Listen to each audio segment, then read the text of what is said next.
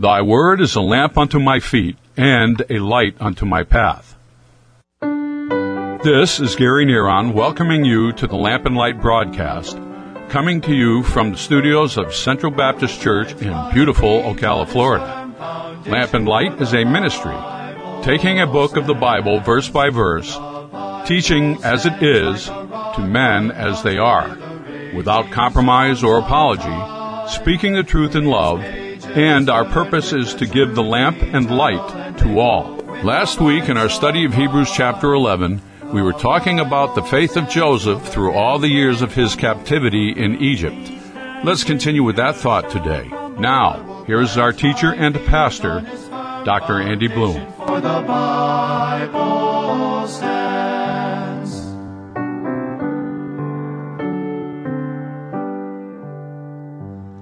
Do you realize that in Romans chapter 12, verse 1, where he says, I beseech you, therefore, brethren, by the mercies of God, that you present your bodies a living sacrifice, wholly acceptable unto God, which is your reasonable service. That word service has the idea of worship in it. Now think about that. Your bodies being holy and acceptable, a living sacrifice. And he said, what is a living sacrifice? It almost sounds like a contradiction of terms.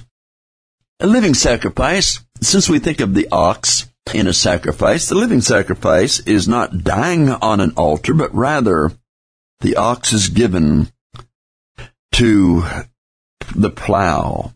And he pulls the plow, he pulls the yoke, and he's in that yoke at the master's demand, at the master's direction, and he does the work of the master. Well, in the like manner, our bodies are living sacrifices, wholly acceptable unto God. We are doing the bidding of our master that he gives us through his precious book, the Bible.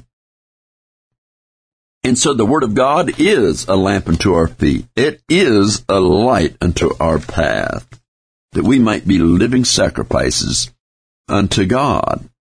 Now, he lived, that is, Jacob lived by faith. But here we see Jacob dying in faith.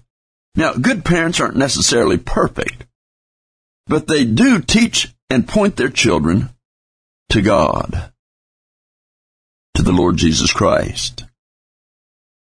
And that takes us to verse 22. Now, verses 20 and 21 show these men at the end of their life. And so, too, verse 22 with Joseph. By faith, Joseph, now he's not talking about his children here. He is a father, and it was his children in the previous verse that were already blessed. He didn't have to repeat the blessing. However, it says, by faith, Joseph, when he died, made mention of the departing of the children of Israel, and gave commandment concerning his bones. And that's pretty clear. This departing would not be for 400 years. And that prophecy had been given to Abraham from God concerning his own body. And so here is a promise that is carried out, that had been made years, many years ahead of time. Joseph commands knowing the sureness of God's promises. His life had proven that when our faith endures in the promises of God, God proves himself faithful. Oh, Joseph truly is a leader. Now, he had a faith in a dream that he would one day see his family bow to him. He's sent on a mission by his father to check on his brethren. His brethren speak of killing him, and they eventually sell him into slavery. He does good to his master Potiphar in Egypt. But again, Joseph is unjustly accused and spends 13 years in prison, his feet hurt with fetters. And he gains the second highest position in Egypt, with much land and riches. Now, Joseph knew the story of Abraham. He knew the story, the prophecy of the 400 years in Egypt. And he remembers the dream that he told his brethren. But in prison, when it seems like there's no hope of anything, he hangs on to the Word of God, and he trusts that Word, and he meditates. And he begins to realize maybe God's going to use him as a deliverer. And that's the purpose for his brethren bowing. You see, all that time in the prison, all the way that he was mistreated and mishandled, God knew about it, and he had a purpose in those events. God has a purpose when he allows those things that we call bad things to happen in our life. He has a purpose in allowing them, that he might carry out the promises for our life. And I don't always know what the bad things are, why they happen, or why God allows it, but God does. Mine is to have faith, to keep on keeping on, doing what God would have me to do, regardless of the bad things, regardless of the circumstances. And this is what happened with Joseph. Joseph desires a land that is fairer than day, and he knows that God will take them back to the land of Israel. And so as this leader, he commands to take his bones with them and bury them in the land with his fathers instead of staying in the rich tombs of Egypt. His faith performed based on the promises of God. Oh, Joseph, he's poor in spirit, but he's rich in faith. You know, the Bible talks about a crown of righteousness for those who witness. He also talks about a crown of life for those that endure the troubles of this life, the crown of righteousness for those that fight the good fight and finish the course, kind of the crown of life for those who go through trials and temptations and stay with it, the crown of rejoicing for those that win lost souls, and on we could go with this study of the crowns. But I'm pointing that out, is that in faith, you do those things when to everybody else, and maybe even to yourself, you begin to wonder, should I really do it? Is the persecution or the trials or the troubles worth it?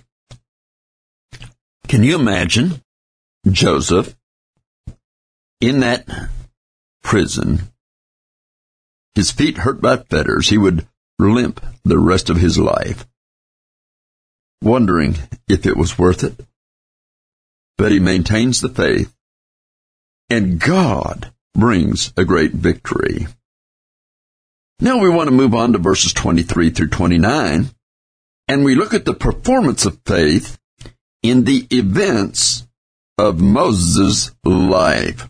So let's look at verse 23 first. And there it says, by faith, Moses, when he was born, was hid 3 months of his parents because they saw he was a proper child, and they were not afraid of the king's commandment. Now, this shows us the performance of faith in the life of the parents of Moses, that is, Amram and Jochebed.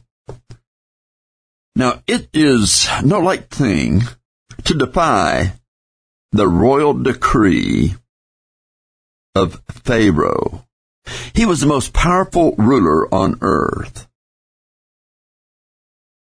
But when the decrees of man are opposite the decrees of God, you always obey God.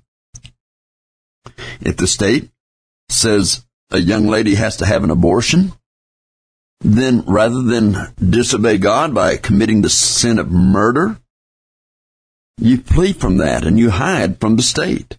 And that's essentially what is happening here. Now, this couple is made of the stuff that makes martyrs. Their faith drove out their fear. Their eyes were on a greater king than Pharaoh, killing babies.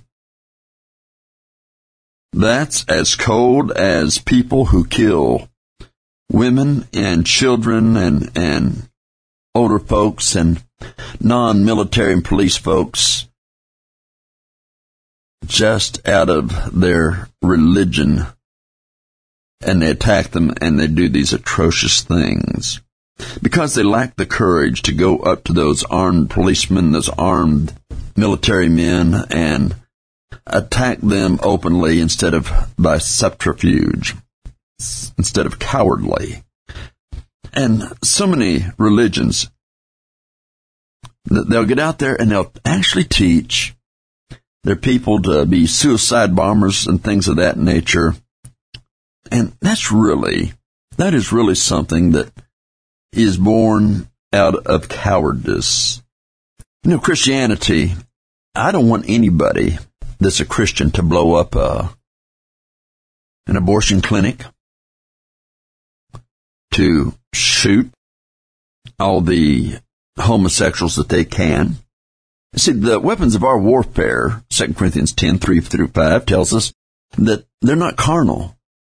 We don't use carnal weapons. Our weapons are mighty. Our weapon is the gospel. It's the sword of the Spirit. It's the helmet of salvation.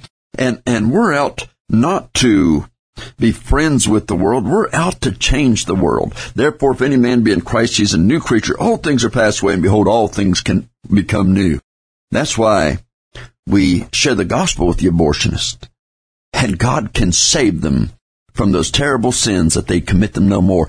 God can change a homosexual back to what God had created them to be in this heterosexual way in life. God can save them from those things and give them a new life. And what a great God that we have that can do that.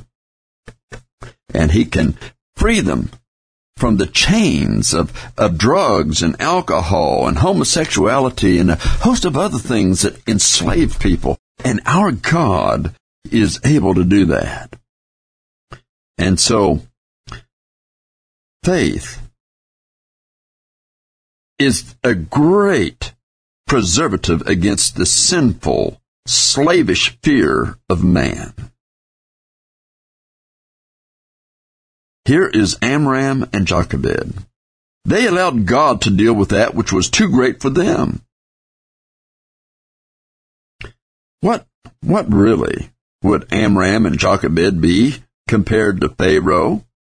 They were just average citizens of Israel. They were just really a husband and wife of the children of Israel. They really didn't have a big leadership role of the country, of the people. This is your radio pastor, Pastor Andy Bloom, saying, may the Word of God be a lamp unto your feet and a light unto your pathway today. We want to thank you for listening to the Lamp and Light broadcast. If you would like a CD copy of today's message by Dr. Bloom, send us your name, mailing address, and include the radio station by which you are listening and the date of the broadcast. We would appreciate a gift of $5 to Lamp and Light Broadcast, 1714 Southeast 36th Avenue, Ocala, Florida 34471. You may also visit us on the website and freely download the sermons by clicking on the sermon library. That website is www.centralbaptistocala.org. Again, the address for the Lamp and Light broadcast is 1714 Southeast 36th Avenue, Ocala, Florida 34471. And again, our website is www.centralbaptistocala.org. This is your announcer, Gary Neron, saying, may God's peace be with all that are in Christ Jesus. Stand so the hills may tumble, it will firmly stand when the earth shall crumble.